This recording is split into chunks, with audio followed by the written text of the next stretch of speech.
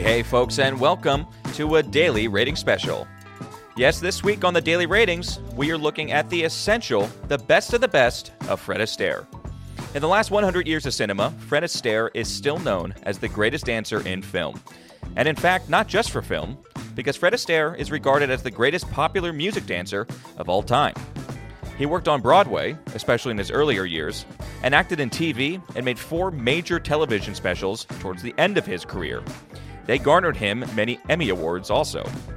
But today, we're looking at Fred in film, because after more than 30 musicals and a dozen of them covered on the podcast, Vincent Daly is rating and reviewing Fred's essential and best films. So if you'd like to see and really get an idea of who Fred Astaire was and what just makes him the best, then take some time and watch these films. So it's going to be a great special, folks. Vince has done all the homework for us, so all we have to do is stay tuned and enjoy.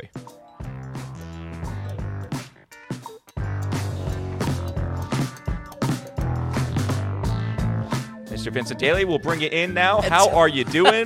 Doing my great. Friend, buddy boy. Doing great. I mean, talk about a week of movies about what I want to watch. You were stepping. You were tapping away this weekend. Yeah, folks, let me start off with a heartfelt thank you. This is a 3-year project running on the podcast. Yep. Longer if you consider the Fred Astaire movies we did pre-podcast, but my work is shown in the 3 years of the podcast for Fred Astaire February, and let me just say thanks for if you're listening. This ain't gonna be doing good for the algorithms. We're missing an easy punching bag with Madam Web. Which I'll tell you what, we might have to watch just later in the year. Because I am hearing terrible. Right, worse than Morbius. Yeah. Worst of the decade, I'm hearing. Yeah. In film in general, yeah. And on top of that as well, I mean, it's going to be something that people are going to have to seek out if they're really going to be attached to this. So, folks, for the ongoing listeners, if you're in these few seconds before maybe clicking off the video, clicking off the podcast, understand that this is something I'm very passionate about and really hope to broaden horizons here with these recommendations. Yeah, I really like the special because I don't think a lot of people, I hope people just click on it like you said. Sure. Because I don't think, people just aren't that interested if you're under the age of 83 or something in Fred Astaire all that much. Yeah. But the thing is, then you watch his numbers and it is you don't get to see this on film a little bit. You know what I mean? People watch Ryan Gosling on La La Land. Right. And they think that, this is just something totally different. Exactly. And he is the best. He is the best of the best. Exactly. When it comes to this kind of different stuff. Caliber. The tap dancing in La La Land is a joke compared to all 5 of these that we're going to be talking about. Right. And there's other movies that, people know Singing in the Rain and stuff like that. But it's the fact that Fred is so consistent and so widely considered. Like he's always given some of these top performances constantly. It's what makes him the best. So I don't know. So we'll see. I don't know if people's interest is automatically into something like this, but the history here and just the break, like I said, you did the homework. And 3 years, 3+ years of homework. And it's great now that we have the best of the best. So if anybody is interested, and that's the thing, I bet there's a lot of people that was just like, all right, I'll watch 1 or 2. Let's see what Fred Astaire is all about. At least you have a list here. Exactly. Where you know you're going to get something good. This is worth your time. All these are worth your time. And more importantly, I've done the digging, and this is really, we've done the essential type of specials before. I'm hoping that this will be kind of a format as well as the podcast goes on and on, that on the months that we dedicate to Westerns or potentially like sci-fi or something like that, creating essential lists, I want to become a little bit of a paper trail, a little bit of a breadcrumb to what we do on the weekly podcast. That then when the special comes out, this is kind of now the definitive list. And guess what? The proof is in the pudding. You can listen back to the work we've both done to watch these films and analyze and really determine what is the best. So yeah, it's a blast. These essentials are always a good time. Yeah. They're great mile markers. They're great, easy to search for. Sure. This is episode 122, but it's just easy to search for once when we start piling these up even more and more and more. Absolutely. For just usability factor. But okay, so we want to structure this just like a normal episode. I'll say you have 1, 2, 3. So you have 5 main ones, and not just because there's there just are 5. Right. You know, if there were 6, there would have been 6. If there was 4, there would have been 4. And then you also have an honorable mention in there, correct? Yes, I have one honorable mention that I just kind of put aside with it. But the 5, they're going to be a little out of order. Usually we do in chronological order from the year of release. This is going to be our first dip into maybe something a little bit trashy, but just kind of like a top 5 best Fred Astaire dance sequences. Yeah, a ramp up. Yeah, exactly. Kind of going in just from position 5 to number 1 of all time. So yeah, you said some interesting just when we were kind of conceptualizing the special a little bit and saying what direction you kind of want to take it. I'm excited to hear how you parcel film from the music numbers. Oh, sure. And are there some where the music numbers lack, but you're actually getting the most story out of it? So then that's tough for you as far as where to place it number-wise or something. Yeah. Because we all think of Fred for dancing. He is known for dancing. We think of the numbers. We YouTube the numbers. But at the same time, you still got to sit down and watch an hour and a half, 2-hour film. Yeah. You know, so you want there to be some sort of story going on there. Right, exactly. But as far as Fred goes, we'll just, maybe just start off a little bit with him. He was born in 1899. Yep. And his sister was the one that his mom and dad wanted to get into dancing. So as she was getting into dancing, Fred was kind of forced to kind of like be along for the ride. Also got into it a little bit. Wasn't about it at first, but was eventually pushed to it because of his parents. And sure enough, they just took off. It was really him and his sister that took off at a really pretty young age as far as making the way through dance studios and then actually getting into plays and then Broadway at a young age in the 20s. Yeah. He was already on Broadway with her. And then very much, it was fun to do the backup research on him. And then watch one of the films that I did because it almost follows exactly what actually happened in their actual life. Oh, really? Okay. So, but that's how Fred got it. Fred started with his sister, Adele. Yeah. And then she ended up marrying a lord. And then kind of just getting away from the business. And Fred never got away from it. Yeah. And was married for a brief period until his wife tragically died from cancer and was single for most of his life. He got remarried in 1980, I think. Wow. But he just is and was the dancing man. Hey, really, he's a dancing fool. That's what he is. His looks, we'll start there. Sure. Because he never looks young, in my opinion. we covered the film last week, and it was like one of his earliest roles he was supporting. Yep. He looked younger and smaller. And I noted that he looked younger, but even watching these 1935 films, or 36, he always just has an old man kind of face. He really does. But he's like goopy. He's got a goopiness to him and just a flappiness. And it's like, this guy was born for this. Born to dance. It's like you look at Shaq and it's like, that guy is basketball. This guy's meant to hold a basketball. And you look at Fred Astaire and it's like, there's nothing else this guy could do. But that's when people were flirting this idea of a Fred Astaire biopic and Tom Holland, no less, being the choice. I just can't. I really can't. That's a little heavy. Shameful. I just could not imagine anyone filling this role just because of how unique the physicality is. I think the singer Pokey Lafarge. Oh, maybe, who you kind of like. Yeah. But other than that, I think goofy looking dude as well. Exactly. Yeah. I think we are going to get a Fred biopic. It's not that Tom Holland stuff is not real, right? I think it's real, but I think it's all up in the air. Okay. So I hope it does. Oh, just like Uncharted was for 9 years with Tom Holland. I'm assuming it's going to happen, especially since some of the rights are up. Sure. With him, I forget what they're called, the copyright rights. Or something with the family. Enter into public domain. Right. Yep. So I think that we are going to get stuff. I hope that they actually try to get someone like just go out of Hollywood a little bit, much like a Dominic Sessa for The Holdovers. Yes, get someone in Broadway. Get a dancing talent first, I would say, is my best recommendation. Will that happen? Probably not. You know what I mean? God knows we're just talking a couple mics here. Right. And we hope that people listen to this episode. Right. This is good history here. Even that's not guaranteed. But yeah, I think for me, Fred Astaire always looked like those old pictures that get colorized of like the Great Depression, where these children in these when you look at these old pictures, children look older. Like children look like they've been through some shit. Yes, they look like very small adult people. Yeah. So when it comes to Fred, I mean, I don't know, maybe malnourished when he was young in the in 1910s. I don't know. He's an interesting looking dude, but I find the charm of his dancing, and I don't know, I'm obviously coming very biased because I'm a huge fan. I feel like he's able to overcome that in some way. So much so that when he's next to some other comedic talents or musical talents, he actually seems like the more charming one. I think him next to Bing Crosby is perfect. No way. No way. So, would you like to It's revisit literally impossible. Would you like to revisit your hot take on Bing Crosby that you think he would make a 1 year early? Because I've been listening back to my old reviews now.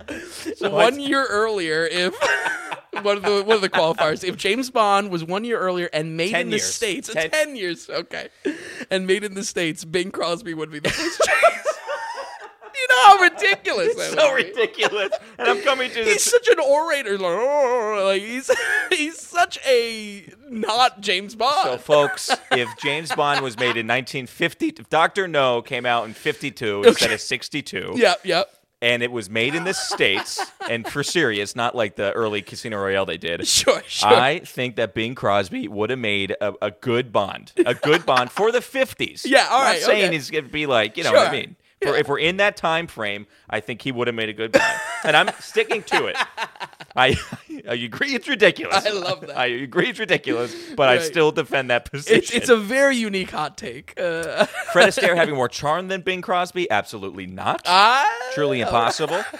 Well, that's the two sides. But I will say, I'll make one note, though, which is like, no matter how goopy he looks, this is what I love about this era, or when like musicals were like this were made. Mm-hmm. You have just flamboyantly dancing men, right, who honestly still seem manly. Sure, they're manly sure. in their own way. They Right. have like this, I don't know, they do have like a male energy kind of attraction on screen with their female Right. counterpart. Yep, That's like buyable. He still seems like the coolest guy in town, but it's just because he has light shoes on, you know? Right. It's impressive because I don't think it could happen today. Right. I don't really know what's a manly man today either. But Sure, and I think some of that gets slung at Fred's long periods of being single, for instance. Right. And some of that, just being around, him being a dancer, a tap dancer. But yeah, I mean, I think in a lot of these, he's, if anything, in a cool. slimy way, he's picking up girls and much younger than his age. So. but he's cool. That's the cool factor is alive. Absolutely. And then on top of that, you look at the movies in the 30s, what he's starting out with RKO Pictures. There is such a degree of like everyone's in tuxes, like dressed to the nine, and it's just I don't know. There's it makes me question two things. One, what was the actual reception of the layman going through the Great Depression and seeing what's on screen? What was the actual dialogue there among the masses? And two, was it really that like ritzy? Well, I mean, really. Was it the fantasy that they sell on screen? Of really just rich performers being flown all around and just dancing in ballrooms. And that's why. And you hear about the old golden age of Hollywood and the amount of expensive or expenses on partying and a completely the birth of Hollywood and just what that entailed. But then also you look back at old pictures of like Ed Sullivan in the Sure. Ed Sullivan Theater and people doing shows back then, even in the 50s and 60s, and people wearing suits. Mm-hmm. I don't, maybe we're just losing it as a society. We don't got suits. More and more slowly. Dressing up was just a thing you did. Even going back recently, watching this Sting, which takes place in the late 30s. Oh, all right. I love how trashy New York does look. Or how the streets look. Yeah. Because it probably was like that. But still, people actually were wearing like three-piece suits at least. Or wearing vests constantly. There was an effort. They just exactly. They just have nothing else to wear. Like you get your one suit and that's it. I think there's a lot of enjoyment in the time capsule element of these films for sure. Especially just, I don't know. I mean, I don't speak for all cinephiles, but I know for myself that there is a base level satisfaction in knocking out something that's nearly 100 years old. That being a point of fascination of just like, wow, let me see if I can learn something here as far as filmmaking techniques or appreciation of anything. I know. So. I've been thinking about that a lot just because, here we are in 2024. And we're getting to the point where, sound in film, in American film, was basically 100 years ago. Yeah. Especially towards the late 1920s. Mm-hmm. And it's like, wow, we're finally getting there. We're finally to be about 100 years. Yeah. It's funny to think how long ago the mid-30s are, but technically there are people alive in their 90s and 100s that might even still remember seeing this kind of stuff. Sure. Yeah. Which is also cool to think about, that we're really only kind of one generation, one life away still just from these early pictures. Right. And there's something still connectable there. There's something there tethered to at least something. I feel like when you're over that 100-year mark, things change a little bit. Perspective changes. Yeah. You start to lose that a little bit. Yeah. And if I'm going to make an argument with this special, folks, it is in that there is a timelessness aspect to all of these, and it is through the conduit of Fred Astaire's dancing. This dancing would be akin to if there was action movies back in the the 1930s. If that action held up, if the martial arts or the choreography of those sequences held up, that would be where I'm coming from with these Fred Astaire sequences. Yeah, we don't have dance movies now like this, or musical comedies as they were almost a dime a dozen. Right. But when it comes down to how these films hold up 100 years later, 90 years later, watching them, the dance doesn't age. The dance is the action. It is the momentum in the story. And though everything around it can be, some of the jokes in these old films are like, hey, you got cuffs on your trousers? They're like really old. I'm telling you, the actual performances themselves, that is what that's the timelessness. The talent is real. Exactly. Exactly. And that's why I think it's worth studying, and certainly why I am such a huge, huge fan of Fred Astaire. Yeah, so. It's just a joy to watch. Yeah. So I watched 2 of these. Okay. Which is pretty good, I think. And so let's get into it right away. Like you said, we're not going chronological as far as when they came out. Let's go from basically worst to best. Sure. You want to start with the honorable mention? Absolutely. Yeah, sure. Go for it. So, folks, our first honorable mention, and really our only honorable mention, I should say, is the movie Blue Skies from 1946. And a la our Godzilla episode, this is going to be something that I'm just going to cover real quickly just to move on. Not that it was necessarily lacking a full review. More so is just a necessary piece in me kind of understanding things. This movie was the only outlier, being something I put aside last year because of its potential for the special, and largely that it has to do with it being solely our only Fred Astaire film in the 1940s for the episode, for the special. Mm-hmm. And also gives us a nod to the collaboration Fred Astaire had with Bing Crosby, Tom's favorite. The movie is structured as a love letter to Irving Berlin, a master composer of the early 1900s that we have touched on in the past for Fred Astaire films, and we'll touch on again in this special. But in that, it's more about his songs and a variety of talents paying their respects to the man, despite him living to 1989. I mean, this dude was old. Yeah. This dude was old. The standout segment here is Putting on the Ritz, of course, which stands to be kind of an upgraded version of Fred's routine in Top Hat, both written by Berlin, and, of course, something that we will cover later on in the special. Still a wonderful solo spotlight for Fred Astaire, but pretty much the only one we get in the whole film. Actually, Tom, this might be something to revisit when we finally cover White Christmas eventually, because the songs and how they're performed here match almost to their entirety what we see in White Christmas, and sharing that composer as well. So still worth your time for a watch, still gets a rating, but moving on to the real highlights for the special, we're going to go ahead and give Blue Skies a 70 on the dot. Oh, we're starting pretty good this week. Pretty good. I didn't think you were going to rate that one this high. Especially because you had talked a little bit about this one pre-recording. Yeah, it also kind of isn't a movie. It's like a collection with some narration over it, but that was just kind of a styling back then. We covered Ziegfeld Follies not too long ago. Yeah. Maybe actually about 2 years ago. But when it comes to that, sometimes these musicals back then, they were just playing with the format, or maybe they just didn't know the rules, So. Oh, yeah, making their own rules. I mean, It doesn't matter at that point. I went on and just watched Bing's numbers, essentially, for this one. Right. Bing Crosby is up there. It's funny. I never compared him as far as, like, Bing's my guy, and how I feel about him is your Fred Astaire. Okay, sure. Bing is right in line and equal to Frank and Dino for me. Okay. That's how very high regard. Very high regard, like the guy. Very high regard. Great James Bond. So let's go ahead and jump forward. Now, this is our true kind of essential film here. We have 5 for this Fred Astaire special. And we're going to jump to 1953. This film is called The Bandwagon, directed by Vicente Minnelli. Yeah. So get into it a little bit, set the film up, and why does it deserve to be a Fred Essential? Yeah, so The Bandwagon, very late in Fred Astaire's career, or at least latest from what we are covering here in the special for these 5 films. Vicente Minnelli worked with Fred Astaire back in 1945 on Ziegfeld Follies, something that we covered on an old episode of the podcast if you want to check it out. And honestly, let me say, folks, that I'll be referencing a lot of the previous films that we've talked about on the podcast of Fred. That's where I'm coming from, in that I liked the breadcrumb aspect. I have the paper trail to show the different pieces of his career without necessarily highlighting these little pieces that aren't, essential right down to the name.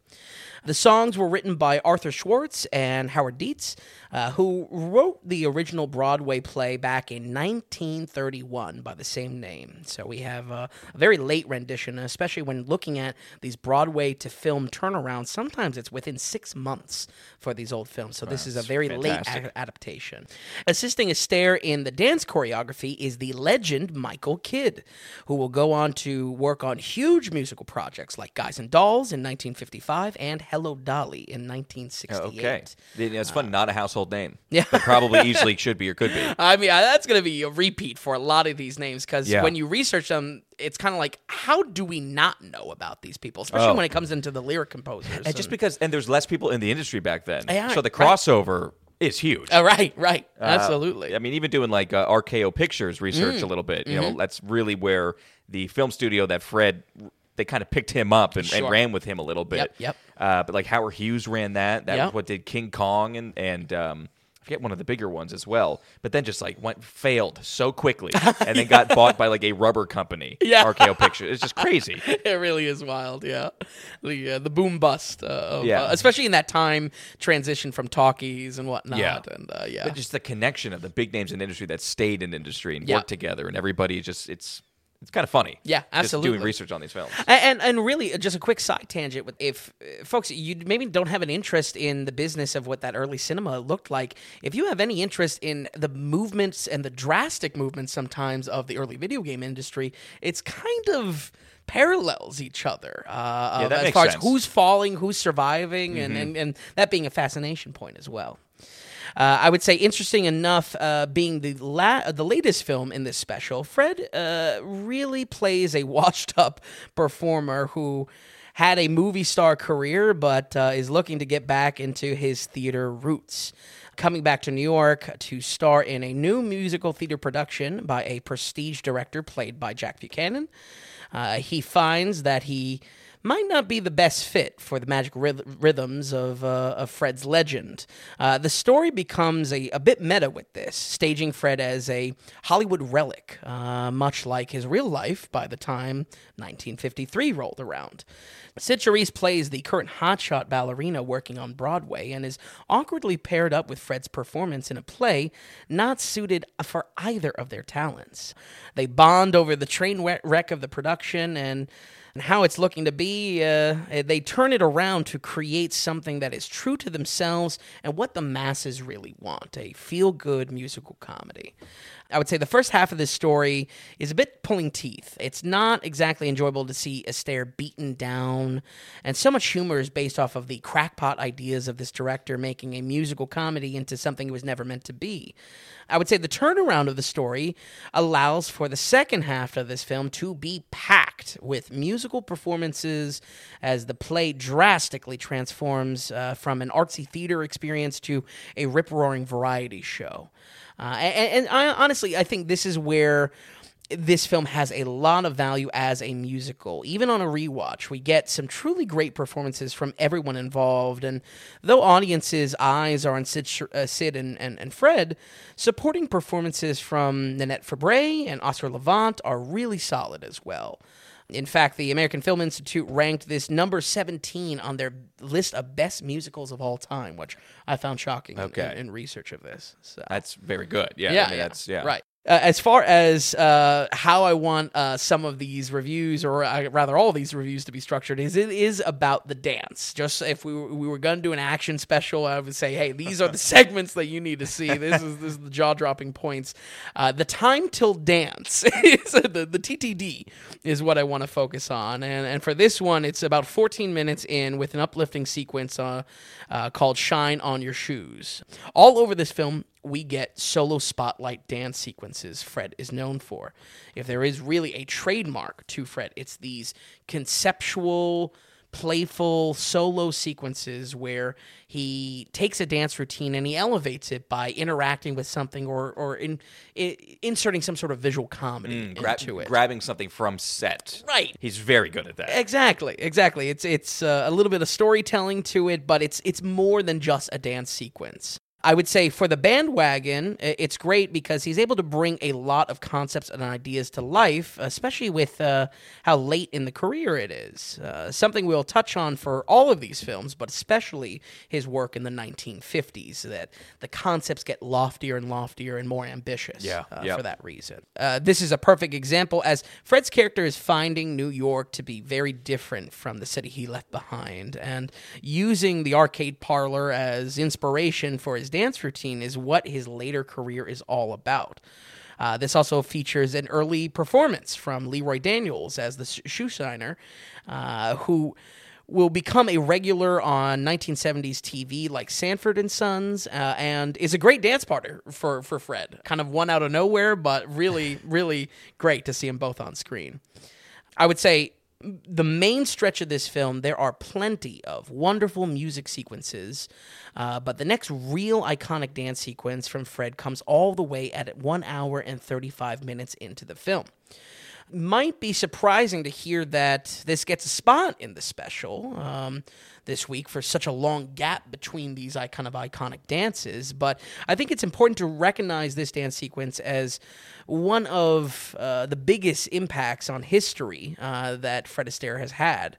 The track Girl Hunt casts Fred in a moody noir piece draped in a light gray suit that will be instantly recognizable as a doppelganger to Michael Jackson's legendary music video Smooth Criminal, and is a direct inspiration of that. Okay, interesting. This routine is meant to be a payoff of sorts for the play, so it's more of kind of like a West Side Story styled interpretive dance sequence, and honestly, I think a little bit out of the wheelhouse for Fred, but I feel by 1933, he's trying to push the envelope a little bit. He's trying to change things up. He's trying to do more conceptual type of dances. Yeah.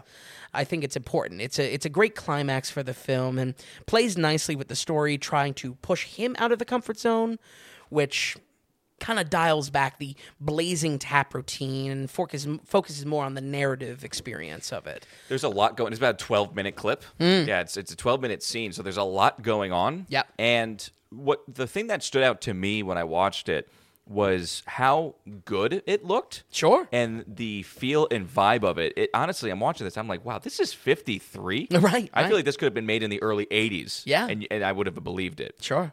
I was talking the other week when we were watching, when we did The Color of Money, and we covered The Hustler as well, how I felt like The Hustler could have felt like a 40s or 50s movie almost. Right. I think it was made in the early 60s or something. Yep. And it's not just because that was black and white. It's because it's just also how it's shot, how the film looked, set pieces, just the way things were kind of set up. Watching this almost feels like stepping literally 20 to 30 years in the future. Sure. So as though you're not getting this unbelievable dance sequence, you're getting a choreography kind of 12 minutes going through set pieces and a narrative, and it very kind of cool to see. It was just great. The crispness of it and the way it all unfolded just felt great, looked great. That's great that you experienced that as well, because that's kind of where I'm coming from with this timelessness aspect.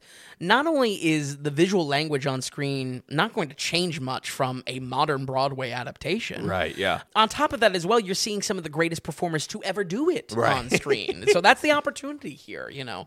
And hopefully that kind of, again, adds to a very understandable fear in watching old movies. That's going to be boring. It's going to bore you to tears. But I'm telling you, with these dance numbers, that's the juice for the squeeze. That's what you're there for. And you'll find appreciation around it as well. I would say, honestly, without this girl hunt segment, though, this movie really might not make the cut. I think it's a great sequence that is surrounded by a fun musical comedy with a lot of standout talents, but it's really for that impact, the ripple effect of this single dance sequence into Michael Jackson's Smooth Criminal that kind of gets a second lease on life, a half-life to it in recognizability on screen. I would say in line with ranking this as one of the best musicals of all time. I don't know if I would go that far, but I would say it's certainly well worth your time, and there's just so much to love around it, even though this might not be the strongest for our boy Astaire directly. The Bandwagon gets a 74. 74%. Yeah, I mean, really what these are all good films for sure. Yeah. It just goes from good film and just up and up from there. Right. 74%, very, very good score. It does have very high praise. And just watching a little bit, I kind of like it sitting at a 74 more. Because, like I said, even that piece that we were talking about towards the end of the film, it is not a rip-roaring machine gun dancing. Right, you know what right. I mean? That you would expect from him as well. Exactly. It is definitely a little bit more of a play aspect, more choreography. It's interesting, but it's different, and it looks cool. Okay, Ben. All right, so that's 1953 with Bandwagon. We are going to jump pretty early, which is 1935. Yeah. And at these mid-30s, this is when Fred started getting lead roles. Yes. Right? It was more so very late 20s or early 30s supporting, because it's definitely off-Broadway now. And here he does kind of... I don't know. There is a shared lead a little bit with it, but this is only his fourth film. By fifth film, we're in that full stretch that he's now the full leading man. Right, okay. This film, 1935, it's called Roberta, directed by William A. Sider. And again, same deal. Let's get into it. What are some of the dance numbers, and why is it in this spot? Well, as the only fourth film, like I just said, it's the earliest we will cover for the special. With that earliness, it's also sponsored by the NRA. Yikes. I don't know what that's about. Yeah. Is it the same NRA? I think so. With all my research. So they had skin in the game with it. Directed by William Sider, like you said, Tom, an early talent in cinema with over 150 films ranging from 1915 to 1960. Wow. I mean, the dude is... That's also my curiosity in covering old films. Like, these dudes were machines. Like, maybe there's lack of quality in that, but there's got to be something good as well. Yeah, it's the way some films got made early on as well. Sure. This is how John Wayne was in 250 films, because he was in 80.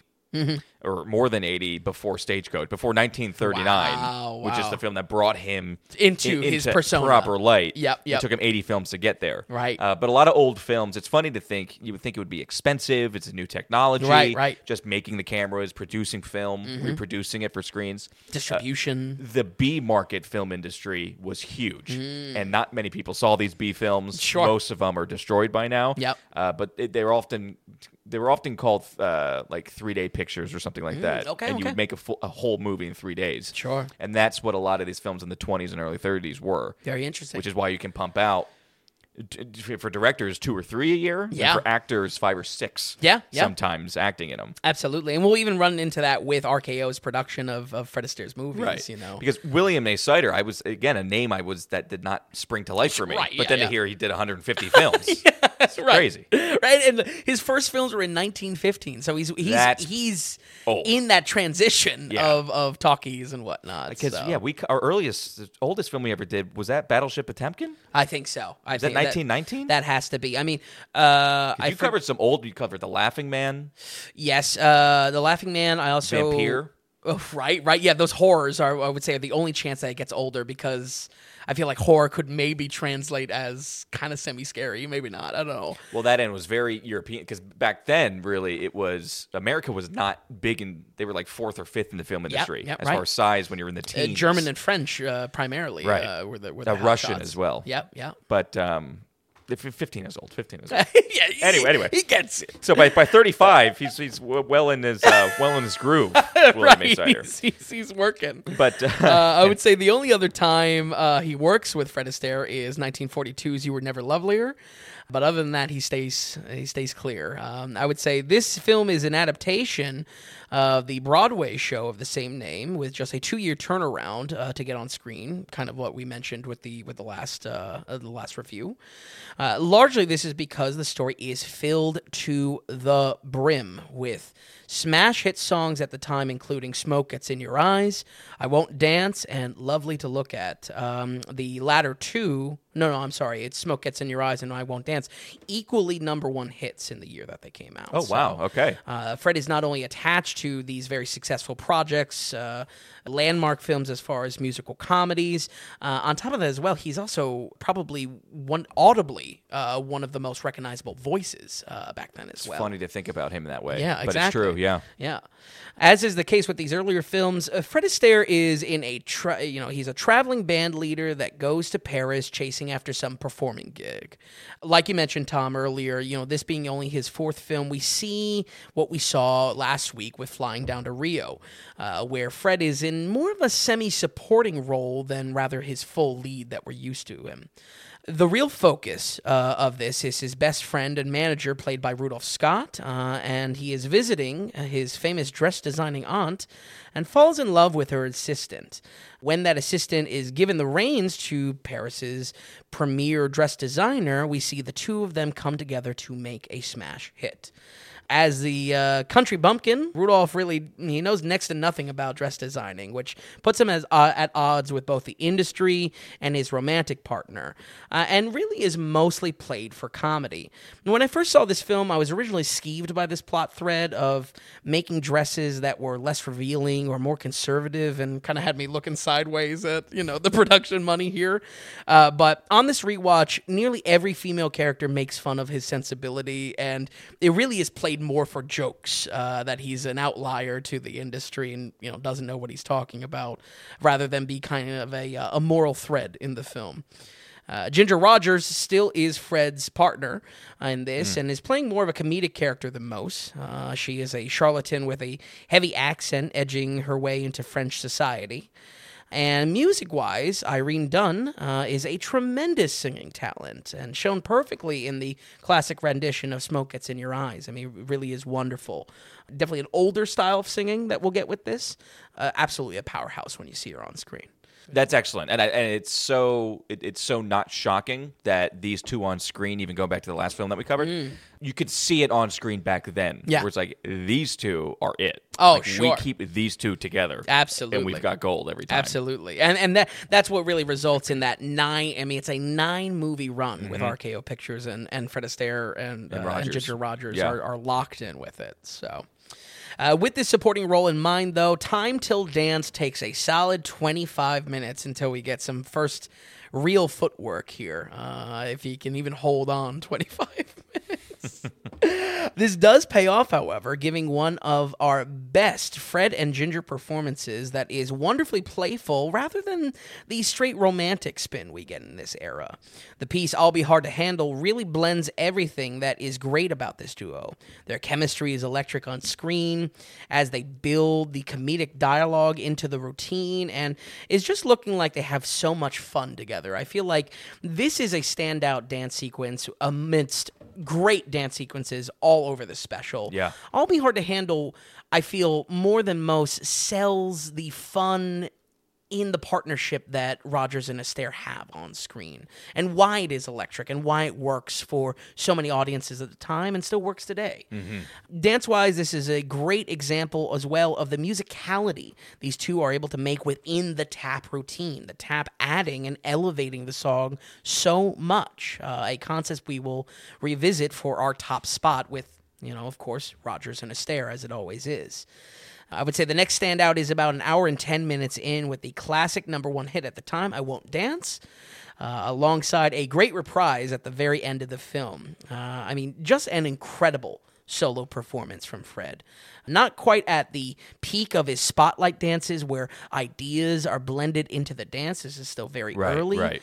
But being this early, you can see him playing around with the conceptual choreography of it. Again, always kind of blending some sort of comedy into it as well. This also sports some of the fastest footwork on the list, which is notable because all of these are already such a high level. I Won't Dance is really some of the lightning fast footwork he's able to put out on screen. So once again, like with all of these, even if you don't watch the film, watch it on YouTube. You know what I mean? The effect is overall the same. I would say it's 90% held up. It's awesome to watch. And then the fact that we're a movie podcast and a lot of people are just into film a little bit more, it's cool to watch for film, you know, and to get the idea of, you know, what was being made even as far back as 35. Right. Absolutely.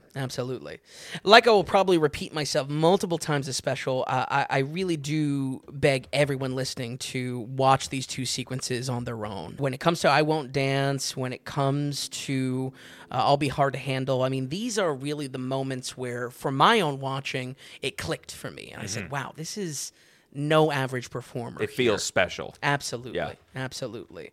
Honestly, I can understand how the jokes and dated elements of a 1935 film might not be everyone's bag. Believe me, I really do get it. But if you're curious why Fred and Ginger were so well known, not only as a dancing duo, but a rom-com powerhouse, I'll Be Hard to Handle is a perfect vertical slice, demonstrating why. And if there is any doubt to Fred's footwork, I Won't Dance is one of many you have the delight to check out after the episode. We're going to go ahead and give Roberta 1935 a 75. 75%. Excellent. And I like that you highlight those two specific numbers in there. Yes. I would be interested in going back and making my own music list just on like a music app to listen to during work or something like that. Yeah, sure. You know, Blue Skies. I mean, I love Blue Skies. Right, and it was done so many times by Bing or Frank. They did them. Yeah, that's just the number pieces are kind of cool as far as just making your own playlist of a step back in time a bit. Yeah, and if there's any proof to the colossal hits these old hits were, you know, though you may not be hearing the original rendition of them, they are constantly being remade come the 50s and the 60s by the crooner type of singers, the Frank Sinatras, again and again. Yeah. It's funny. I never thought about how, like besides White Christmas, how actually not only are the the songs that are representing the dance sequences are actually major songs in the public at the time. Yep, absolutely. So again, another window kind of back in time. Yeah. Okay, so let's go on to our next film, kind of the third you have on the list. This is in the same year, 1935, as Roberta, but it came out after. Yeah. So this is called Top Hat, directed by Mark Sandridge. And we're in our same RKO Productions, Ginger Rogers type thing going on. What changes here, you know, in this 35? Like you said, it's kind of this is fully now starring Fred and Ginger. Yes. Not really shared roles. Yep. So let's just get into it. Top Hat, how did you like it? Well, Top Hat is Fred Astaire's fifth film and largely considered to be his masterpiece, ranking second most successful after 1948's Easter Parade, which we, of course, covered on the podcast. This marks the third of 9 films with RKO Pictures produced during a 4-year run. There's some of that, maybe quantity over quality, where Astaire is partnered directly with Ginger Rogers time after time, compounding their charm on audiences. I feel like why this duo, or at least in part, why this duo has such a recognizable pairing and such a grasp on audiences at the time is that they were probably bombarded with these pictures. I mean, 9 pictures in a 4-year run. Yeah. It's kind of inescapable in ways. Also, just what you did back then. If you were an actor, you acted. Right. You didn't have your project for the year. And you could on some productions and stuff, but you even go back to old TV in the 40s and in the 50s and 60s. Yep. The deals that the contractors you would sign is for 35 to 45 episodes for a show. You are not, ball and chain. Not 6 episodes or 13 or even 25 like sitcoms in the early 2000s. Yep. It was just kind of what you did back then. Yeah. Working man. Absolutely. Very much. I mean, honestly, I always think of a present-day Nick Cage. Everyone was a Nick Cage back in the day. Yeah, for real. For real. And Nick Cage is also such a fan of old films. It's probably where he's getting his playbook, you know. But yeah, director Mark Sandrich accounts for 5 of those 9 films with RKO, without a doubt being our most recognizable face when looking at Astaire's career. He also becomes a link between Bing Crosby doing 1942's Holiday Inn, covered on the podcast once again, and our honorable mention for the special, 1946's Blue Skies. So a little bit of a link there between him and Bing Crosby. We get a quick guest spot of Irving Berlin himself in the film, adding to this classic element. Once again, writer of countless songs that would be considered true classics. Here, I think the crown easily goes to Cheek, which has been peppered into so many other things, including The Green Mile and a personal favorite, Boss Baby, as well. The legendary Max Steiner finally fills a musical director role here, equally a powerhouse attached to some of the greatest films of the Golden Age. I'm talking Casablanca. I'm talking Gone with the Wind. This movie is stacked with early talent.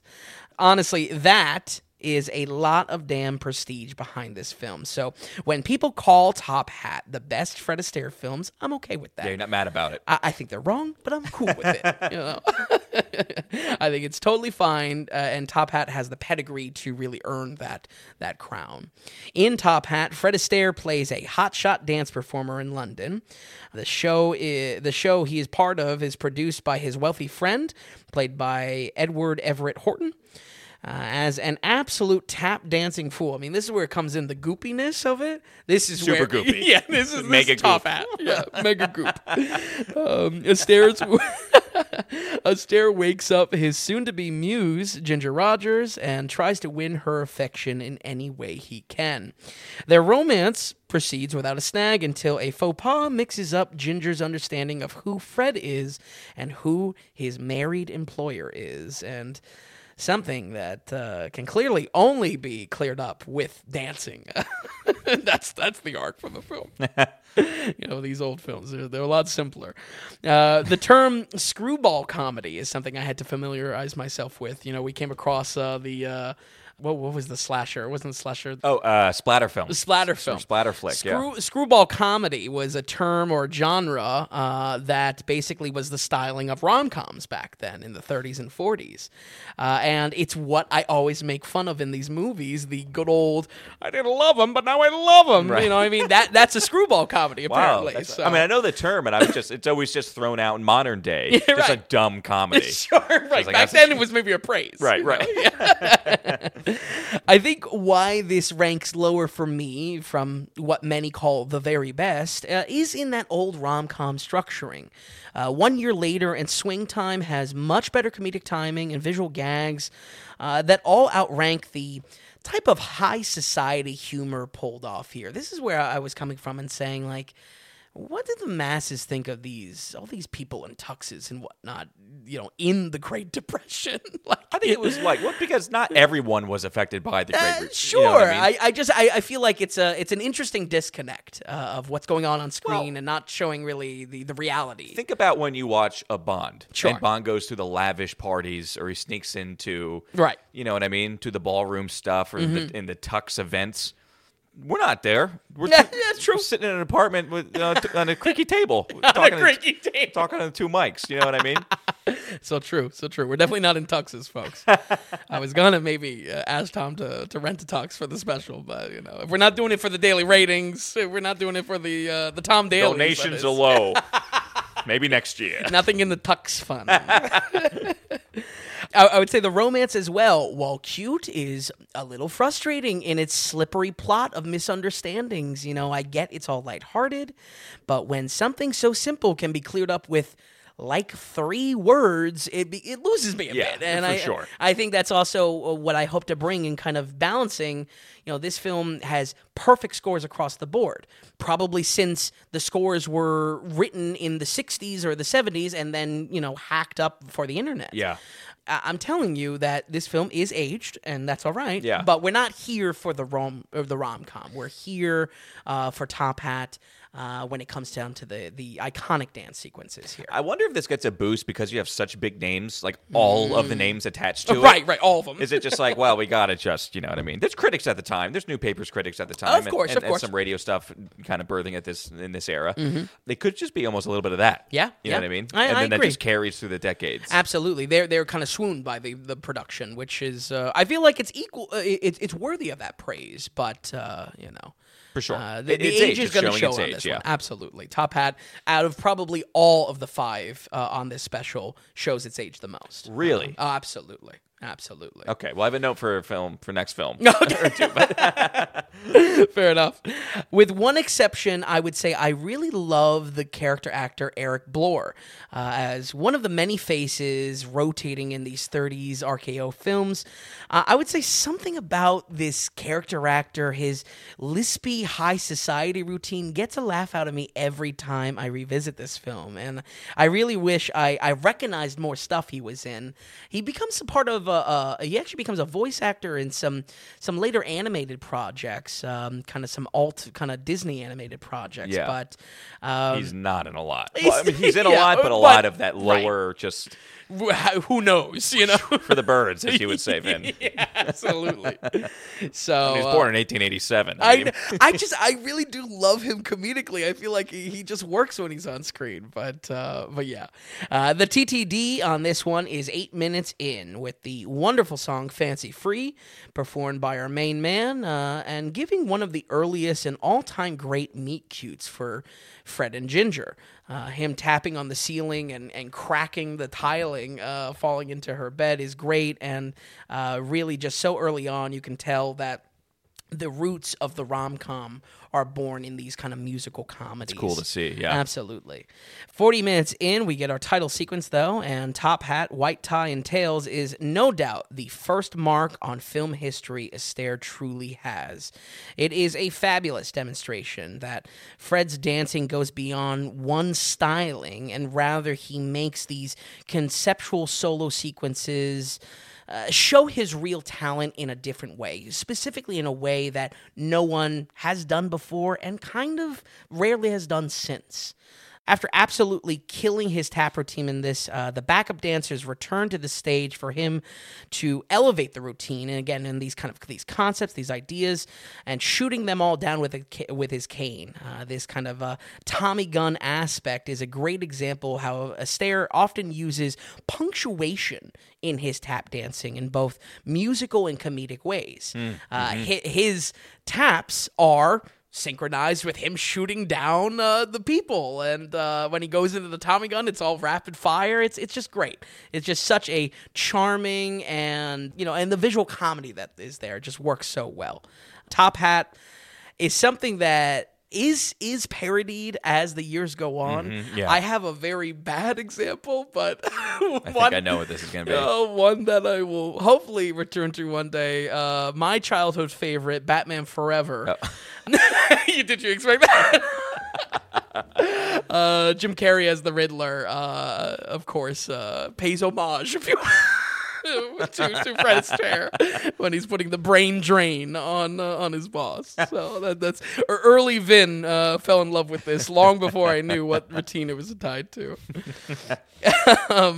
I would say there's only one performance to outshine everything else here, and musically, the performance of Cheek to Cheek is just a perfectly romantic example, being just as iconic, showing the pair of Rogers and Astaire, if not being even more iconic in the song itself.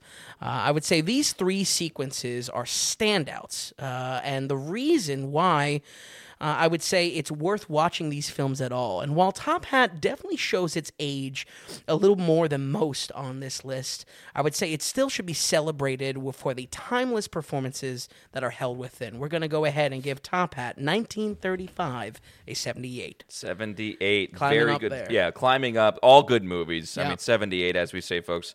always 78's a very good movie. Yeah. That's what 78 well worth means. your time. I feel like we might actually get some listeners that maybe we never actually had before. Sure. Who actually care about Fred Astaire. Maybe so need an explanation. Yeah, of the so scores. 78 is very good for us. Yes. When you're in the 80s, we kind of say you're in must-watch territory. Yes, absolutely. When you're over 85, I mean, that's true. Like great cinema. Yep. Not easy to get in the 80s. So 78, very good score for Top Hat. And if you're interested, folks, check out those 3 numbers that Vin was just talking about as well. Absolutely. And you can even see that the frequency of how many dance sequences or the spotlight are kind of increasing, and that's what I kind of wanted for the list rather than going chronologically. Excellent. Okay, so we are jumping from 1935, and we're jumping to 1951. I watched these next 2 films, so these are the 2 that I watched. And first of all, I like that we've got 2 50s on the list that we like. Yep. It's just add in good stuff for the 50s. Love it. Yep. 1951, this is Royal Wedding, directed by Stanley Donen. And let's get into it a little bit, Vin. Well, okay, here we go, because now we're into some heavy hitters here, folks.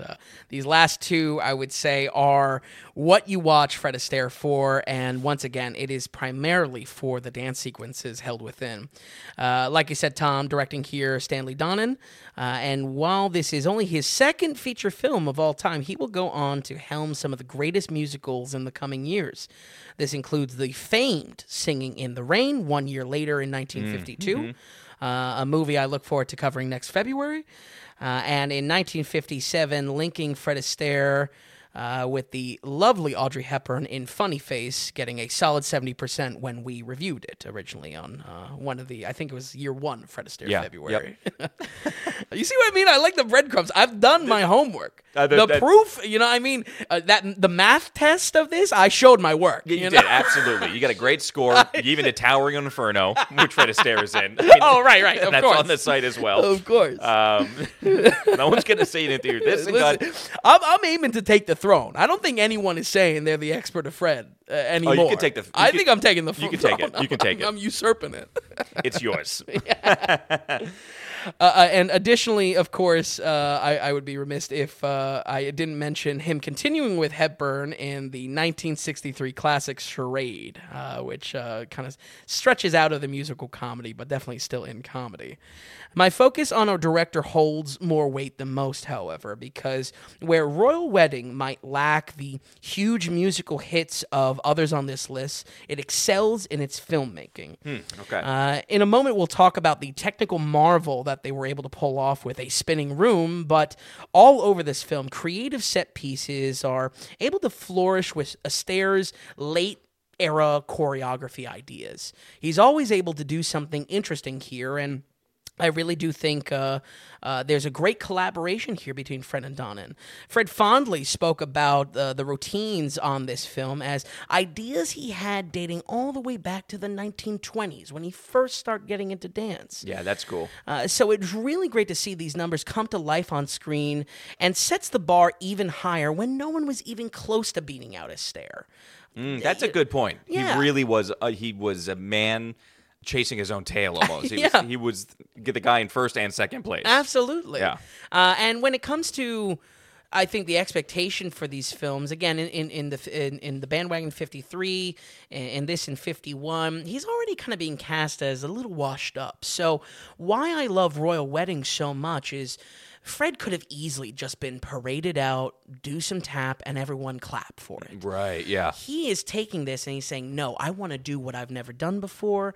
And by the 50s, the technical marvels he's able to pull off with Donen as a director and other assistants in choreography, that's why this is the number 2 spot.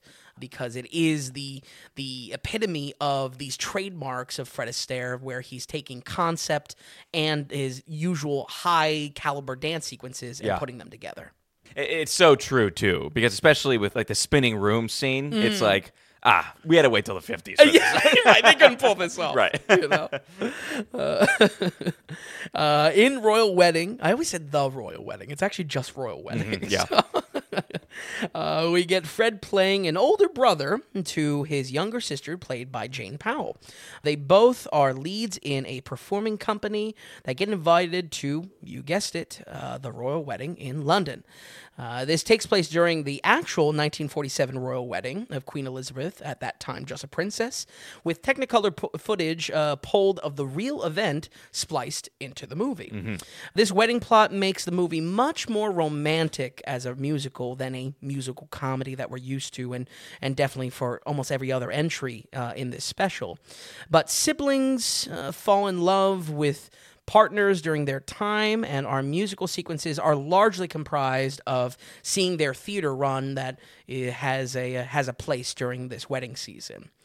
I would say right off the bat, I really enjoyed the Big Brother spin here a lot, and it avoids some of the creepy age gap you see in other Astaire movies at the time, him being 52 by this point. Yeah, Jane Powell, I think, is around 22-ish. Right. 23. And so perfect as a sister, well, maybe not perfect. That's a pretty significant age gap. Yes, but okay, I need to make this note, though. Sure. As much as I feel like Fred always kind of looks like an older guy, now that he is a bit of an older guy, because of his goopiness, his lankiness, like he's in shape. Yep. I buy him almost as the older brother to Jane Powell. Sure, yeah. There's like a 30-year difference, and yet I can believe that it's only maybe 15. Right. You know? Exactly, yeah. And Jane Powell, so young, by the way, she lived till pretty old. She only passed away in, like, September of 21. Wow. Almost got to see Doom Part 1. But out of left field, slightly tasteless as well, Tom. But I'll take it. What are you talking about? No, but no, I think Jane Powell. It's just great. You know, some of these people again. We feel like these movies are so old. Sure. Lost to time almost. But people they're are not. Exactly, they're not. By the way. Fred's romance in the film is Sarah Churchill, yes. An actual daughter of Winston Churchill. No way! The third kid and like second daughter to him. Wow. And I'll say Sarah Churchill plays an age-appropriate love interest here. Really works to a realistic romance. I think she would be 37 at the time, from my calculation. Okay. The only thing lacking here are these romantic dance numbers, which is understandable for audiences wanting that out of a Fred Astaire movie. So I get that, but not having Fred paired with a romantic powerhouse that is also a dancing powerhouse. I mean, it's what all the movies chase that aren't the ones where he's paired up with Rogers. I feel like maybe you would like that more because since Jane Powell playing his sister, that's the dance duo here. Yes. And I don't know if you enjoyed that more or it got us out of the I didn't love him and now I love him type thing. Sure. Even though the story kind of surrounding this was I didn't love him, now I love him. Yep. Yeah, so I don't know if it escapes it entirely, but I feel like where Royal Wedding maybe ranks lower among critics, appreciators of this type of movie, is because they want that kind of direct link between romance on the dance floor and romance, period. Right, okay, that makes sense. A quick note before, and then you can just run with it, though. I alluded earlier where a film kind of reminded me of Fred's real life a bit. It's this film because it's so integral to him and his sister doing this act together. Yeah. They're wrapped up in this production and in real life. Right. Once when they started going in productions, they went off to England and they worked a lot in England. Oh, really? And I think and that's how she met a lord who she ended up marrying. Wow. So England was kind of their last stop after doing some Broadway stuff, or they came back briefly until she split off and kind of retired from that. And Ed kept on going, or Fred kept on going in New York and pictures and stuff. And absolutely matches the arc of the story as well. Exactly. So it was enjoyable. I'm glad I did the research before watching it. I was like, this is kind of interesting. Yeah, absolutely. I think that's great. Yeah. I would say last note with just some of the age aspect, what I was happy this avoided with the older brother, younger sister aspect is even from our same director, Funny Face, while iconic, Audrey Hepburn is stunning, it falls victim to that. No less 6 years older. Fred's even 6 years older, and then they're pairing that romantically. It's I don't know. It's a little bit of a gut reaction that I don't like it. Sure. So I feel like that's going to be the case in a lot of modern viewings of that. So we are in the big leagues now, though, because time till dancing on this one is the very first scene. The dancing, it's right there. Giving us a performance with Fred as the movie star of a play, or rather as the star of a play, not a movie star. The movie is really chock full of wonderful performances, a real bang for your buck. And again, it's already tied to the musical theater run that they're doing. No less than 17 minutes in, however, we get what I would say is the single greatest solo routine Fred has ever made, in my opinion. The warm-up dance titled Sunday Jumps on the Ship Ride Over. If you remember this, Tom, I referenced this in our Magic Mike review. I do. I remember it. And, when it comes down to it, why I referenced it in that movie, I think it was Magic Mike 2, or I'm sorry, Double XL. Yeah. He's using the many different objects in the room to dance around and kind of create a enchanting masterpiece. Fred, that is, maybe Channing Tatum, depending on how you swing, but certainly equally enchanting in different ways. Why I think this is one of the best. If I really had to give it a number, my second favorite dance routine from Fred Astaire. I just love the storytelling that he has in this dance. He proposes to the coat rack as his partner, or rather his missing dance partner for the practice, isn't strong enough to lift it, and then the dance is training to get strong enough, and it's just the best. Sunday Jumps is a must-watch on its own. I mean, it's everything that kind of blows your mind when watching this performer on screen and just seeing how much and how polished it all is. That's the thing. It's a very... I'm not going to say it's simple, but it's like you're not having multiple sets run through. Yeah. There's not background or anything. It's him with basically a few objects in an empty room, but it's the slickness and it's the smoothness that he's able to do it, where it's like, oh, okay, I can see why this guy's one of the best, or considered one of the best. Yeah. It's right here. The professionalism, almost. Yeah, absolutely. The Royal Wedding is known for its cinematography work, most of all, however. And like I said, matching the technical advances to Astaire's concepts and ideas is a wonderful evolution of what we see in his dance routines. We see this in the swinging stage of the ballroom dance on the ship. The track Open Your Eyes is interrupted with a storm at sea, and Astaire and Powell fight the sway of the ship. This is probably not the biggest technical marvel, but it's cute. It's cute. It's cute. I mean, at best, it's like a really good Star Trek effect where like they're leaning to the side. So most of all, this is shown in the match between choreography and camera work found in the rotating room made for the track You Are the World to Me. I'm not messing around here. This is a landmark performance in cinema history.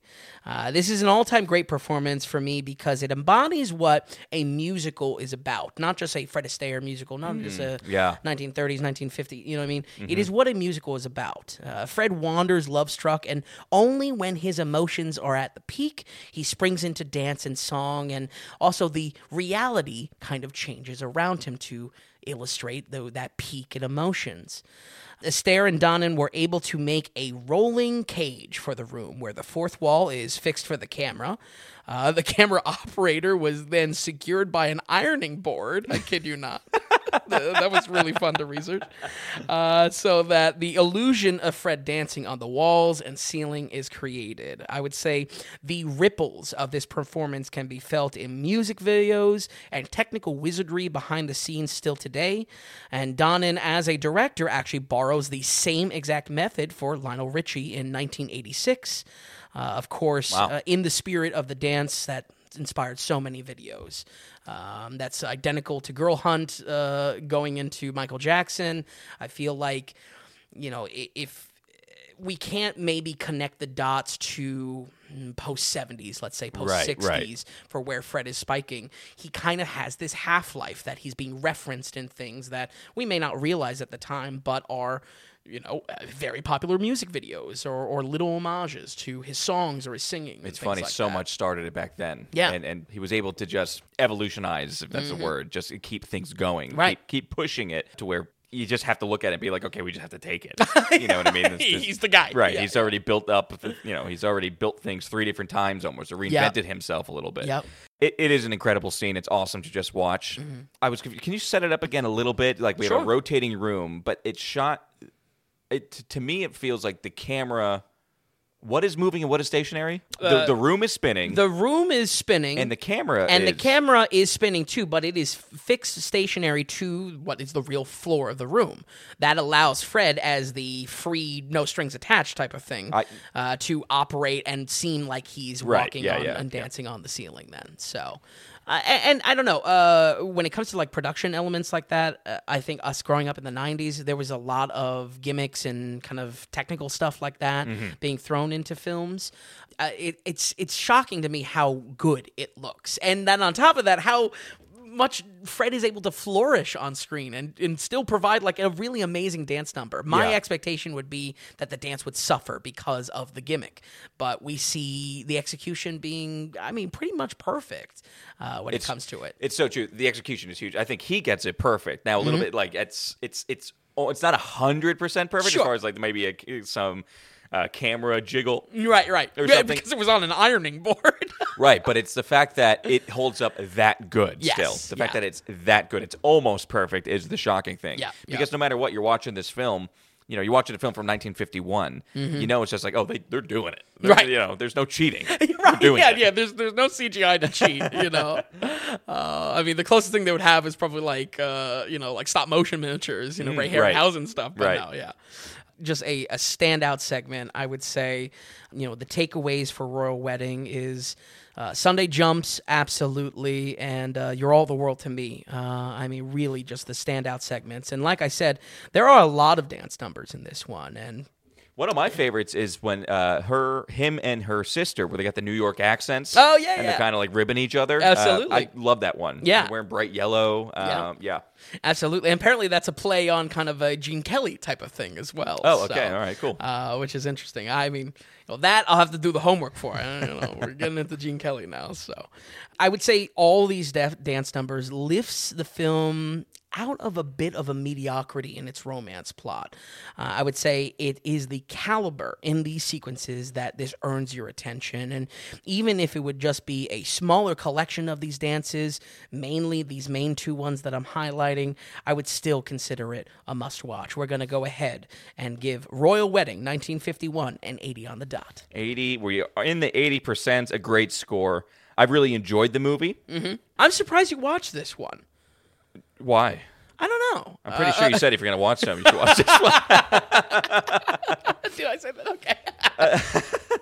I think that it's been a blur. I'm glad I watched this one, I will say. Yeah. In fact, I only watched 2 of them, but just where you're landing on them, you're talking about them. Since I watched the top 2, this I think is my favorite. I'll let the cat out of the bag a little bit there. Really? Okay, I'm not going to give these Tommy Two Shoes, so nobody get off the edge of your seat. Enjoyed both films, but this one I think just had a little bit more for me. I don't know really what it was. But of course, we can get into our next film a little bit. That maybe held it back, I love the what you uncovered as far as the appreciation of kind of mirroring his life. Definitely. No less down to even like the locale of where he was. Pretty cool. Pretty cool. I agree with you too, where it does take a step back when we get into the romances a bit. Sure. The film slows. Yeah. The film slows. It feels a little bit like a different movie. Yeah, and it's more so. I feel like it's missing the third head of comedy. There's some like kind of cutesy, funny moments, but it's like the New York agent on the telephone, like just ridiculousness too. Do you know who that is? I don't know. That is the racist senator from Finian's Rainbow. Okay, all right. Well, and in this one, he plays a ridiculous person. Yeah, also. he plays the American agent and then his English brother. Yeah, and yeah. Basically, the jokes are essentially just them hitting each other with like catchphrases and turn of phrases. Yeah, it's very much like, oh, you're British and I'm American. Right, yeah, that's it. Yeah, not for the comedy, but again, I just feel like with all of these. The dance sequences, they're elevating the film so much. Yeah. Much like any kind of, I don't know. I don't want to compare it to action too much because obviously that's a ridiculous kind of take. But it really is a physical performance in the way that you're seeing how it's meant to be portrayed, and also it's timeless because of that, because it is the performer specifically. I love that. And I'll make one more note, too, with just this. Jane Powell, since we don't really see her anymore in this episode, I thought she was great in this role. Oh, yeah, absolutely. I thought she was really good and held her own as well. And that Sarah Churchill, his love interest in it, there's specific shots where she looks so much like Rosemary Clooney from White Christmas. Yeah. George Clooney's aunt. Absolutely. To a point where I was like, oh, that is her. And I was like, wait a second. Yeah. Great movie. Okay, Royal Wedding, 80%, Vin. Very, very good. We have one more to go here, folks. We're going to jump right into it. We're going back to the 30s. This is 1936. Vin, this is at the top of the list. This is Swing Time, directed by George Stevens. And set it up a little bit, and why is it your number one, Fred? Well, folks, by my experience, this is the very best Fred Astaire film. And I would say it's that because it is the best of the 9-picture golden age of Fred and Ginger. Mm-hmm. Many in the research of this, throughout my appreciation of these films, many would point to Top Hat as the very best, but I feel like this movie overcomes the kind of frustrating romance in Top Hat, and definitely the lack of comedic beats in Top Hat. Swing Time being kind of the best of all three in the pie of music, comedy, and romance. Directing-wise, George Stevens is a bit of an anomaly, covering a mix of musicals and dramas until he hard pivots into westerns for his remaining years. He goes on to reunite with Fred 1 year later in 1937's A Damsel in Distress. Not a stellar entry, with us giving it a 66, but the real notable entries later in life are his two Western classics. 1953's Shane stands as a landmark in depicting hero characters on screen, and even though watching the film, I don't know, we kind of found that to be a little bit lackluster. We watched it. We were so excited, too. The funny thing is, especially because, what we're finding... You're finding that you may actually like Westerns. Right, now, right. Some of the Westerns we don't have too much covered, but the ones that are highest rated, I don't consider to be real Westerns. Like Johnny Depp's Dead Man and such, the killing of Robert Ford, whatever. Yep. But, so... Watching Shane, you would think one of us is going to come out liking it, right. And by the end, we just kind of get annoyed by the boy. Yes. The more I think about Shane, the more I love it. Right. In reality, watching it had different feelings. Right. Definitely a case where you respect it, but maybe not the most enjoyable watch. I do think we need to give it another watch. I don't think it's not on the podcast, definitely, and it's not on the website either. Right. Maybe down the line we'll rewatch it. But I mean, if the director's doing that, big time director. Right. Yeah. Big time director. The second in that turn to westerns is James Dean's last film, 1956 Giant, which is something that I would like to cover come our Western month in July. So, but yeah, big time turn for our guy. For the music in this film, it shares the talent with Roberta and brings back Dorothy Fields, an equal legend among the early influential music theater talents. Fields was part of the Tin Pan Alley crowd. Also, another thing I had to research. I didn't know what Tin Pan Alley was besides again, like a turn of phrase or something like that. This group of music writers were responsible for much of the music we hear throughout the 1930s, and is historic as one of the first female songwriters to make the jump and successfully to Hollywood. This film features the iconic track "The Way You Look Tonight," winning an Oscar for Best Song, which Fields shares with collaborator Jerome Kern. And once again, in the kind of ongoing theme of this special, the second life, the half-life that so many aspects of these movies have, this song, once again, has lived on to much other media, including Chinatown and Star Trek alike. The Way You Look Tonight, it really is one of the most iconic, and glad it got the Oscar win, even though, I mean, I don't know what's in the running for 1937 Oscars. The smaller list. Not as many awards go out there. Right. Then 10 nominees. Yeah. Swing Time, I would say, works better than many of the RKO era movies because each piece is so strong on its own. That certainly extends to the production talents, but I think I found the movie is a perfect three-way split, like I said. The romance, the comedy, and the music, and, of course, dance sequences. In the story, we follow showbiz and, really more appropriately, gambling addict Fred Astaire as he moves to New York with nothing but a top hat and his lucky quarter.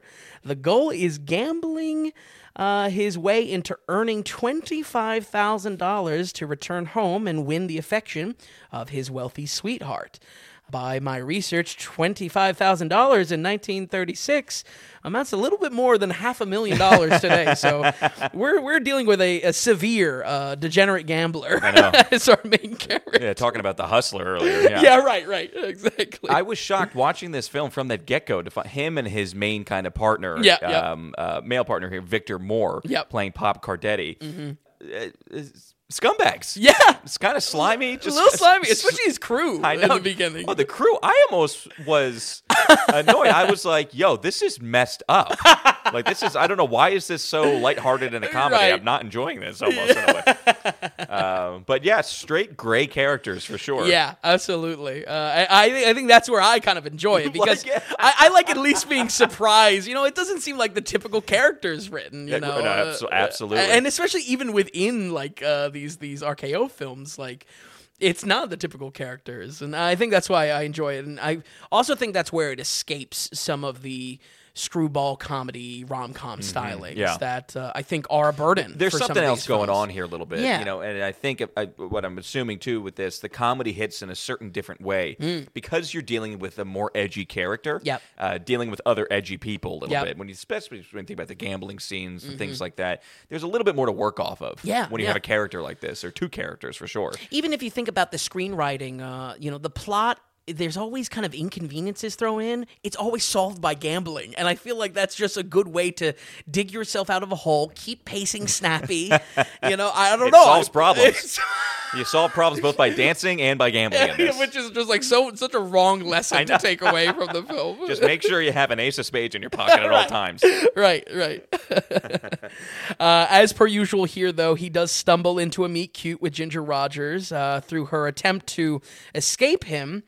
It does lead him to her job, a dance academy. The two are locked together from there forward, but have to balance this awkward issue of Fred's engagement, as quickly he wants to earn less and less money to spend more and more time with his new love. As far as 1936 jokes are concerned, this includes making fun of suit trousers with no cuffs, calling World War I the only war, which is surreal to experience. So don't get me wrong, I would say this dated element, if anything, my same critiques to Top Hat, it's definitely still here a little bit. But I really think the comedy works both in performances and setup of many jokes paid out throughout the film. The whole thing has a subtlety to its comedy. I really think the oddball jokes work here. This could easily be critiqued in that same type of screwball era, or what critics would call kind of contrived to it. But I think the humor comes out a lot in varied places, most of all visual gags that are peppered throughout the runtime and made some of the funniest moments to the film. I really don't feel like it's all on the back of cracking jokes, especially when those jokes in the edit of these old films are always the last thing before the screen fades and we go into the next screen. Right, we're just setting up one punchline after another. Yeah, it's true. It is a sharper script and wittier for that reason. And to be honest with you, that's why, or another reason why I like White Christmas so much, is because of the script is so sharp. Yeah. And for this, it's there. Again, this wasn't my favorite of I did like Royal Wedding better. Sure. But this did have a flow that felt different than a typical old musical. Right, exactly. And it's nice. Both from the depiction of the characters to how they're cracking jokes, the supporting performances, the foursome of their crew. And again, visual gags. I won't, over compare to something like Airplane or something like that, but I feel like there was an idea of just packing as much in as possible and working in that way. Yeah, I think so. I would say performances are what holds up most, though. And in addition to Rogers and Astaire being charming, we do get two other supporting actors that make a solid backup to their routine. Victor Moore and Helen Broderick are faces we see in other RKO movies of this era, but here strikes such a chemistry bouncing off each other on screen. Yeah.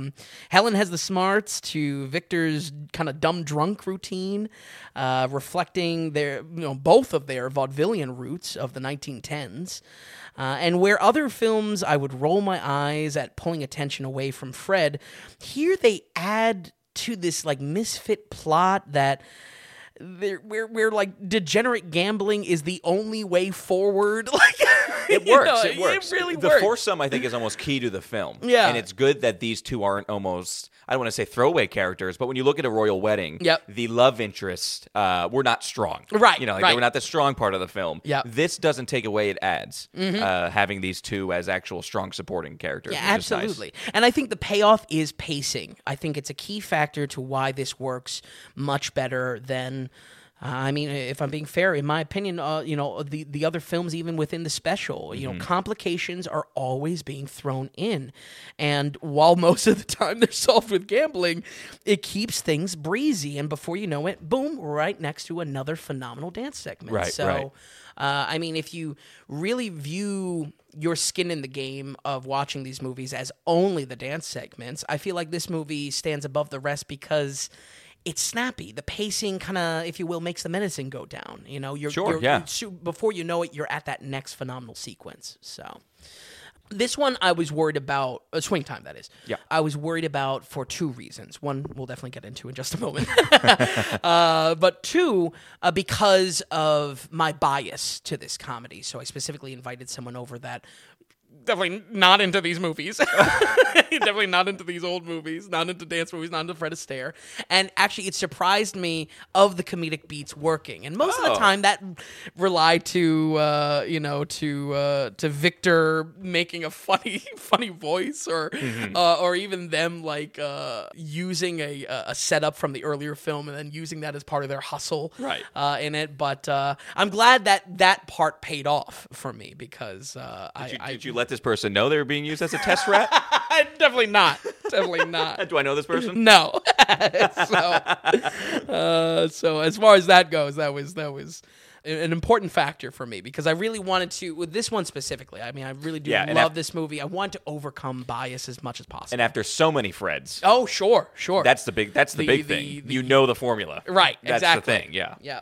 For the last time here, folks, time till dancing on this one is once again the very first scene. Fred is giving us some quick taps as he's leaving the stage.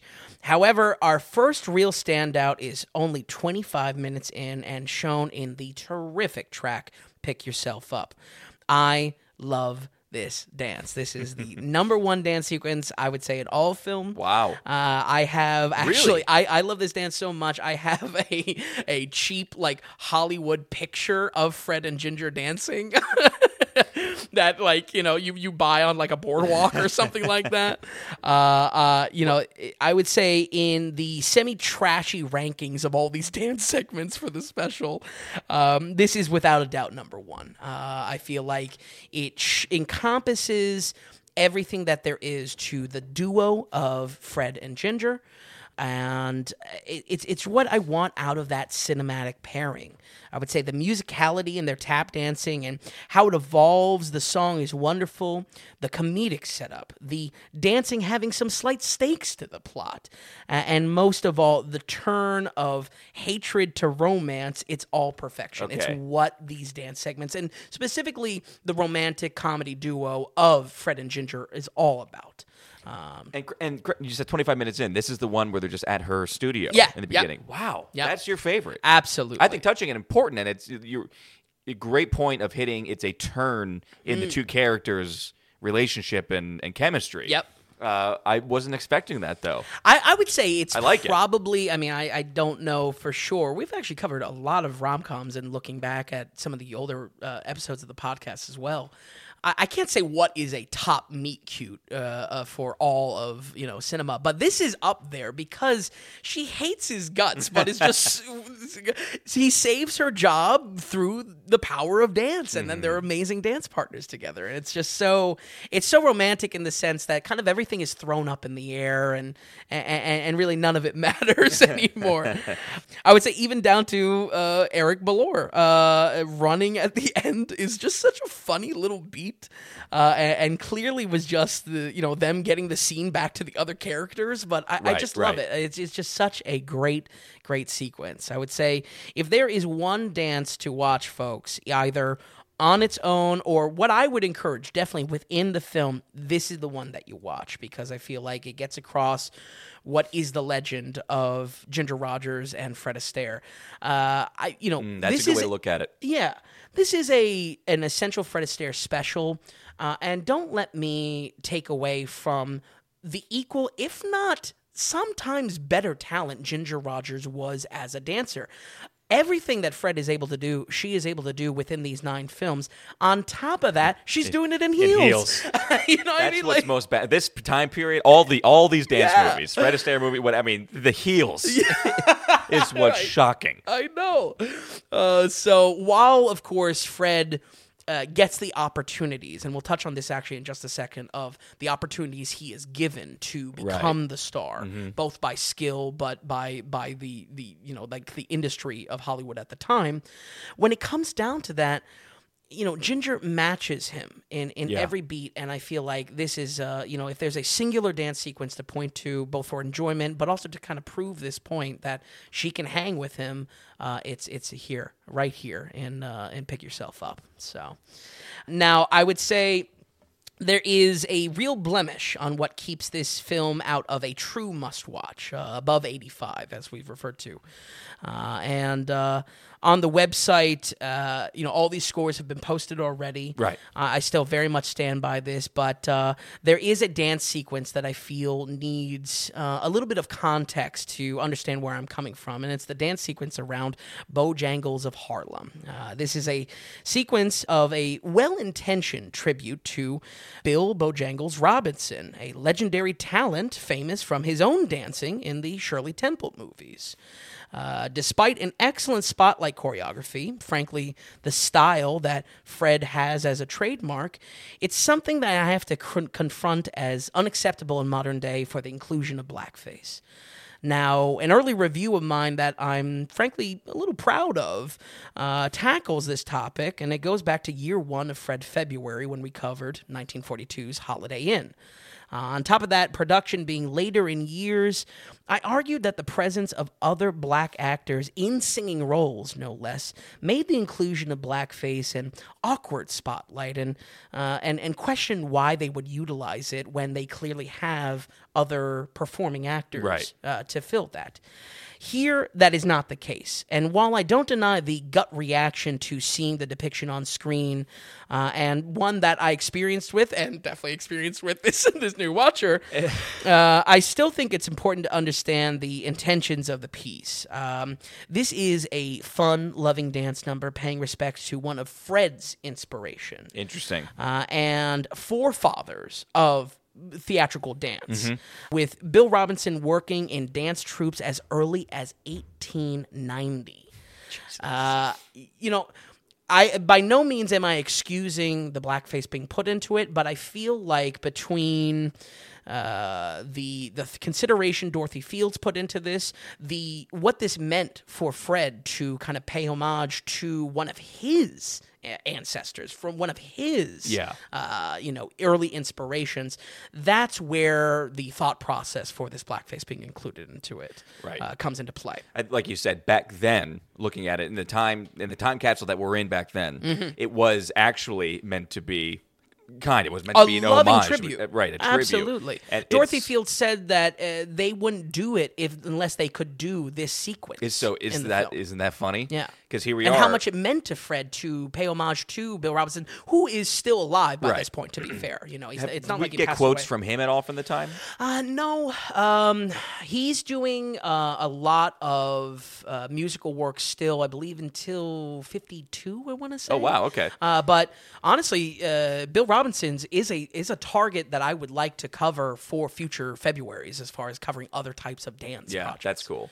It's crazy that 90 years ago this is something done in back then. I mean, blackface even back then was satire in a not good way, like an actual bad kind of bad faith satire. Sure. But the fact that this was accepted and actually a good thing to do, like the fact that she says it's funny how times have changed, right? And it's it goes to what we always talk about watching in the modern day. This is a landmine for modern day watching. Mm-hmm. Yeah. So when it comes to that, in no way am I excusing it, but I feel like the context of what this meant for Fred Astaire as the performer doing it, is much more than when we've covered blackface in the past, which I think my reviews have been very balanced as far as trying to look at it and also recognizing that it's unacceptable. Right. Period. Right. Exactly. It's interesting, and like you said, a landmine it is. But that's honestly just knowing that does change it a little bit. Again, not to excuse it, but to put it into context and to put us back there in 1936 a little bit. Right. Because really, the scene starts one scene earlier when you see Fred putting on the blackface. It happens all of a sudden. I mean, he jumps over a chair and starts lathering it on. And it's like, whoa, what's happening? I mean, I was literally like, whoa. It really was shocking, because he goes from kissing Ginger, and it's like this big, comedic moment. It's very sweet, and then it's just like, all right, we're going gearing up, going into war, right? But good. I think that's good to touch on it, and it's a crazy thing. It's interesting to watch, but then to have to talk about it too. Absolutely. When there's so much else going on in the film. Absolutely. It's 90 years ago. It's tough to be back then, but also look at it now. It's sure. Tough. And I'm speaking realistically. It in ways scares the shit out of me to talk about these concepts. Mm-hmm. Yep. Even going back to our blaxploitation special, but I feel like. In talking about intentions, where I'm trying to approach this with is not excusing it in any way, but rather just trying to give context to why it was done in the first place, and if there were alternatives. I think in Holiday Inn's case, there are clear alternatives where it's unacceptable. So here, not so much, and where it comes into play for the intentions of both Dorothy Fields for the lyrics of the performance and Fred Astaire for the footwork. So I'll end it with this. I would say Swing Time is a film that is sprinkled across many top 100 film lists of all time, including AFI's, the American Film Institute, but without the right context might be a sour experience for the viewer. Again, this kind of landmine aspect for the blackface. And where I hope to broaden horizons a bit with the special is to illustrate how Fred Astaire is a figure in dance and cinematic history that is constantly having homage paid to him. But clear in this film, and if anything, through this Bojangles segment, in reality, he is one of many great turn-of-the-century dance performers on the shoulders of giants. Fred is not the first to do it. And in actuality, he may just be the only one to be given the proper spotlight to demonstrate his skills. Going into the 50s, given the proper opportunities to take these ideas that all dancers probably have, all performers have inspiration for, and actually get an opportunity to put them onto the silver screen. His exhilarating tap dancing is just one of many on the shoulders of giants. And I feel like in that way, that's where Swing Time once again adds to this time capsule while also being fairly timeless, at least in my opinion. We're going to go ahead and give Swing Time 1936 and 83. An 83%, a great score. All of these are good scores, Vin. Yeah. A doozy. I'm exhausted. It's so excellent. This special serves a purpose, which is why we're doing it as well. The time capsule back in the era of like that. Time capsule back into that time, and also really giving this guy a good shake. Yeah. He is really known as one of the best dancers of all time, certainly the best film dancer of all time. It's awesome to really pick this apart and weed through it a little bit. I love the call-outs to the different dances as well. We can all kind of just go online and check them out if we want. Right. And if anyone who wasn't interested in Fred or wants to give him just a watch and see what the deal is, what the style of film was back then, you have a great list here. Absolutely. And like I said, I kind of liked Royal Wedding better than Swing Time. Sure. And that's the best part about the podcast. You kind of listen through and which one would be good for me? Yeah. You know what I mean? Which one do I want to go through and sit down? Absolutely. It's awesome, Vin. It's a lot of work. It's a lot of homework. You went through a lot of films that we've been leading up to this. You purposely kind of set these aside for this purpose, but watching it through again, the note-taking and everything, we appreciate you so much. Just a quick reminder, folks, Vin and I are doing all of this going off of what we call the value for value model. So the daily ratings, we're not going to have advertising here on the podcast where we take breaks and pitch these products that we don't actually like, but we're paid to tell you that we like them. We take all our download numbers and we try to get more and more just so we can go to advertising companies and pitch that so they give us money. We show these products. It's not a great way of doing podcasting. Everyone is doing it just about, and we think it lessens the product. On top of that, we're not going to have tier structures. $1 for you is different than $1 to another person. So we're not going to do whole tier structures or payment structures. We're also not going to have any paywalls. You don't need to give us any money just to get some access to content. Vin and I every week sit down and we do the show. We host the podcast. We have the dailyratings.com, kind of the companion piece, our IMDb, our Rotten Tomatoes, kind of what we're doing, what we're setting up. It's all out there. It's value that we're putting out. And if you're finding it valuable, if you're using the website, if you're listening to the podcast, whether you're checking in once or twice a month or whether you're listening to all 5 films every single week, that's a little bit of value to you. That's a little bit of value in your pocket. We ask you, could you give us value back in our pocket? That's why we call it the value for value. It's V for V. You go to the dailyratings.com and you head to the donations tab, and that's how you can make a monetary donation to us. It could be through PayPal or just through your card or through Venmo. We do Satoshis as well if you're podcasting 2.0 and into that. And when you donate, you become an actual legit producer of the Daily Ratings. So we'll put your name in the show notes. That's a big thank you.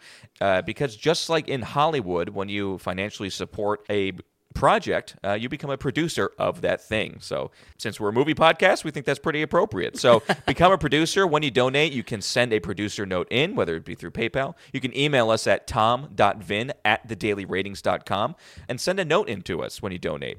It could be questions, comments, critiques, random questions. It could be about anything. It doesn't have to be about film. If you have different ideas or things that you would like to see changed on the podcast, we'll take it in consideration. We've done it in the past. We could do it as well. It's a through line to you. Again, it's at dailyratings.com. You head to the donations tab, show us what value you're getting, and become a producer.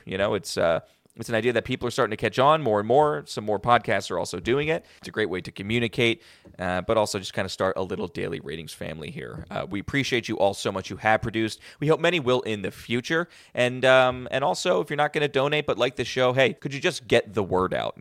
Get the message out. We're growing our numbers slowly, and the more you guys kind of get into other people's ears, or if you hear somebody bitching about Rotten Tomatoes or talking about that kind of stuff, that's where we love to be. Exactly. Get us in the conversation. It's where we want to be. So again, it's dailyratings.com. Vin, looking at these scores, looking at Fred Astaire, do we have finishing up notes? Anything, any general comments about the man himself? Anything you want to finish on? Well, you got me thinking, if we had a sponsor, I don't think they would allow us to do a whole Fred Astaire special. So I'm grateful for that. That's they see good. That, we're like, maybe we're not going to advertise on this one. Who? Essentials of who? Yeah. So, I mean, like I said in the beginning, this is the epitome of what I want to watch. Yeah. Not that I just have interest in old films, but I have done the homework throughout the years, and for future type of essentials, when we're looking at maybe one specific figure, whether that be an actor or otherwise, I really would like that when it comes to when we focus a month on them or a concept of it, that the podcast, all the previous episode is a companion to that. So for any reason you're not done with Fred after this, please give our old episodes a listen, because I really do stand by all the reviews on this and been taking this very seriously, as I truly do care about this. For the future Februaries, now that we're putting Fred aside, I really do still want to focus on all-time dance performers. This is Gene Kelly. This is Bill Bojangle. Okay. The Nicholas brothers and other dancing legends, whether they're even just kind of one-time dancing projects. Right. So, is there another guy you want to add to that list, maybe? No. Oh, okay. All right. Who's the other guy? Bing Crosby, but that's He's fine. not dancing. Bing Crosby, he does a little clippity clop stuff when he has to. He does. Right. Oh, he's clippity clopping. It's true. He doesn't. He's not much of a dancer. But yeah, that's kind of what I want February to become in the legacy of this project. I love that. Dedicate a film a week in February to one of an old school classic musical dancer. Right. Singing in the Rain. Lot more, right. Guys and Dolls. You know what I mean? These are things that I would never find time for in other places in the year. I feel like that is the respect we can pay to Astaire. And titles that everyone knows. Yes. Like big films in cinema. Of Everyone course. knows the name. Right. The question is, are you interested? Are you not? How do they actually fare in exactly. in Is it modern worth your day? time? Absolutely. It's awesome. So I love Dedicate as we close the book on Fred to open a new book as far as just that genre goes. Yeah. And there's something, just so deeply cathartic of watching these movies and trying to really get heads or tails on what's the best dancing performance from an actor that I love so much, and closing the chapter on that. It's awesome. It's rewarding. So, yeah, absolutely. Excellent. Vin, excellent work. I love doing these specials with you. Yeah. Whether it's, this is actually not as long as a lot of others, but it's a blast going through this. I love that this exists. And again, just for a consumable piece of content that people can always go back to and say Fred Astaire, and then boom, we have this essential list. It's fantastic. Exactly. I love the work, Vin. I love the reviews. Thank you so much for putting this stuff together. Thanks for stopping by here tonight. Folks at home, we're going to run this down one more time. So, as an honorable mention, we have Blue Skies coming in with a 70%. And then we have The Bandwagon with a 74. Roberta with a 75. Top Hat with a 78. Royal Wedding with an 80. And Swing Time, ending things with a great 83%. Folks, thank you so much for listening to this special. We hope you enjoyed it. And like always, we are going to be seeing you next week on the Daily Ratings Podcast.